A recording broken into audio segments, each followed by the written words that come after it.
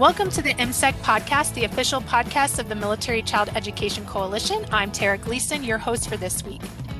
Before we get started, I would like to thank the sponsor for today's podcast, Fort Lee Area Spouses Club. This is our final podcast in our month-long series dedicated to recognizing and honoring Black History Month. MSEC is joining our country in highlighting community members and leaders under the theme, Honoring the Past and Shaping the Future. Today on the show, we have Amanda Woodyard, MSEC's Director of Community Engagement and Outreach for the National Capital Region.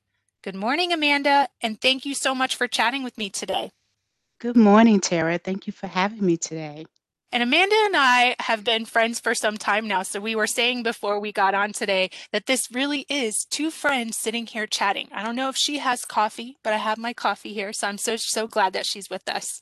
So let's begin with you sharing a little bit about you and your spouse's upbringing in New York City. So, Tara, you have coffee and I have tea, so we're off to a very good start. So, my husband and I grew up in New York City. We grew up in Queens, and I was born in Brooklyn. And we met in high school. And I always think it's really a privilege to have grown up in New York because they call it the melting pot, and it has the opportunity to provide you with so many cultural things to take advantage of, like the food, the museums. We didn't have to go very far to learn about all the other cultures that were in different neighborhoods, like Little Italy, Chinatown, Harlem. So I think it was an amazing advantage and a learning playground for anybody who did have the opportunity to grow up in New York. And our high school was very diverse. We had people from all nationalities, all colors, all races, all cultures, and it was our first opportunity to learn firsthand from other people about their culture. And I think it was an amazing opportunity. And I think it's interesting that your high school experience with that rich cultural diversity that so many of our military connected students also get to experience as a result of the mobile lifestyle. So you and your husband's experiences in your high school kind of are similar to some of our military kids who get that exposure to culture and diversity throughout their travels with their parents. I Can, definitely think it prepared us, or it prepared me for the military lifestyle. Absolutely, growing up in New York, I would say prepared me for the military lifestyle because I didn't know what to expect. can you tell me what inspired you and who would you say was your role model growing up? I would absolutely say that my role model is my parents, especially my dad. My dad worked 2 and 3 jobs in New York in order to save enough money to start his own business. They are originally from Jacksonville, North Carolina, and my dad worked a job in the New York public system for about 30 years before he decided to buy a piece of property in Jacksonville, North Carolina, and start a business with he and my mom. And I saw his work ethic, and I saw what it meant to really work hard to have an idea and bring it to fruition. I think he and my mom were amazing partners together in working very hard because his dream was to create a legacy for his children, or his child, because I'm an only child, and his granddaughters. So I saw the sacrifices he made in order to bring his dream to reality. So I admire them a great deal. Parents play just a vital role. And so many times through these interviews that we've had over the course of the last 3 years that we've done this podcast, when I've encountered really strong individuals as adults like you are, almost every single time, and also extraordinary military kids, they reference their parents and how their parental influence. So I have goosebumps right now because man, how important it is that we are now parents, you and I are, and Right. how important our parents were to who we are right now. So thank you for sharing that story. And I think as we get older, Tara, and we reflect, then that is when we realize what a big influence our parents were. And really, they are our first influencers. Yeah, you're right. Can you tell me about your experiences as a family in the military? Well, when I married my husband, I had very little knowledge of what it would be as a spouse in the military because my father was not in the military. So I really didn't have a lot of background on what it was like to become a military family. And I feel like I learned on the job. But as a whole, we had great experiences traveling all over the world. And unfortunately, some experiences were not as good as others, but we learned from it and it exposed us to, myself included, and our girls to experiences we would not have been able to have. And one of our mottos for the girls would be, my husband always said, we're going to be like lily pads on water. We're just going to go where it leads us, make the best of each experience that we have. So, with that in mind, it really opened our minds for the opportunities that each assignment was going to present. We knew we were going to be there either a long period of time or a short period of time, but we were definitely going to make the best of it. And I think with that in mind, it really opened our mindset to what the military was going to offer us as a family. Can you share a little bit more about both you and your husband's experiences and your girls' experiences when it comes to the exposure that you had, or in some cases, some places that you live, with the lack of exposure of those that you were among when it comes to diversity and race?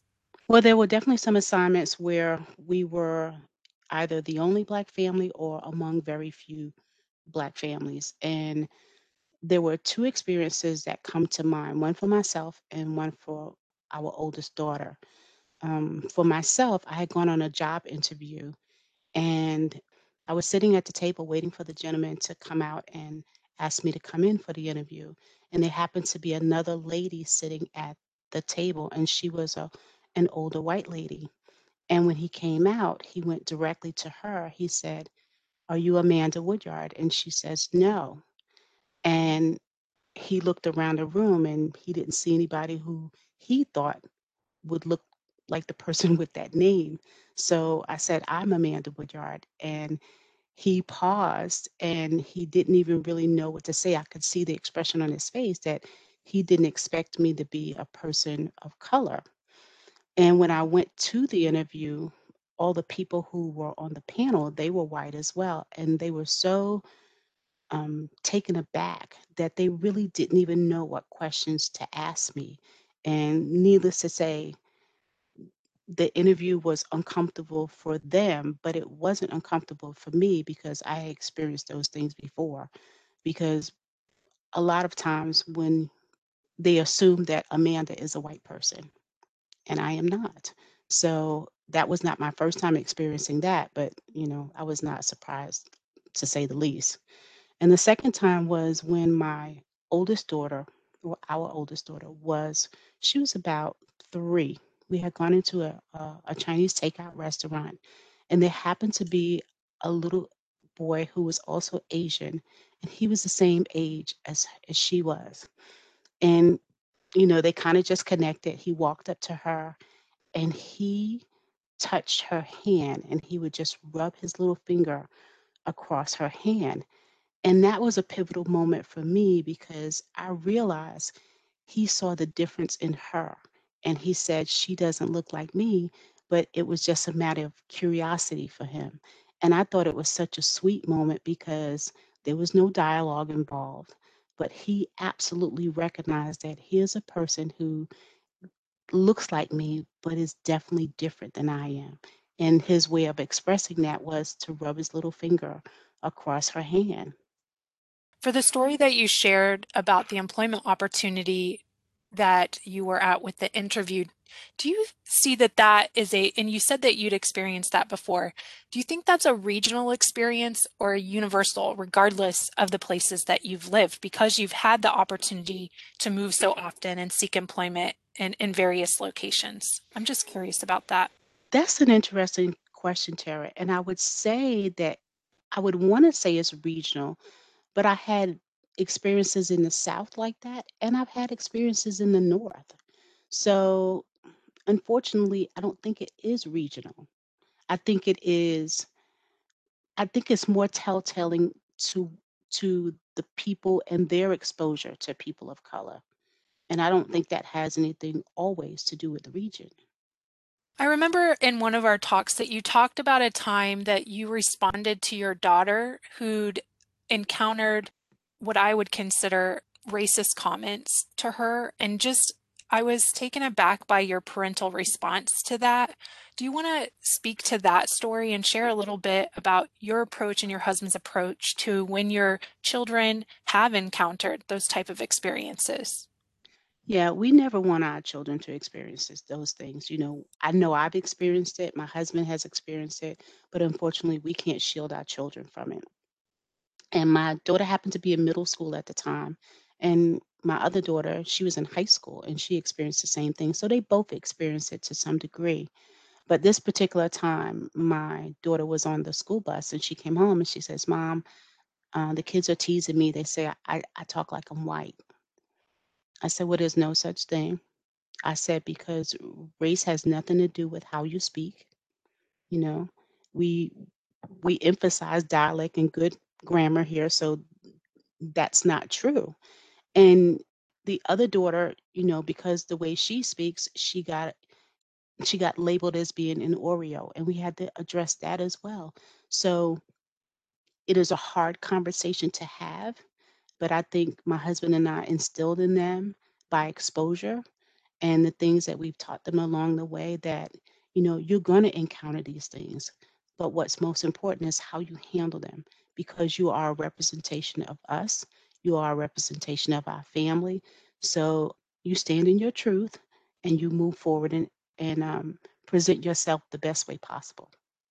I think it's so important to have those tough conversations like the one that you had with your children, and for those of us who not people of color to have those conversations with our children as well. So I'm really appreciative of you sharing how you approach that with your children, and I'm really glad that you shared that story. So thank you so much for that.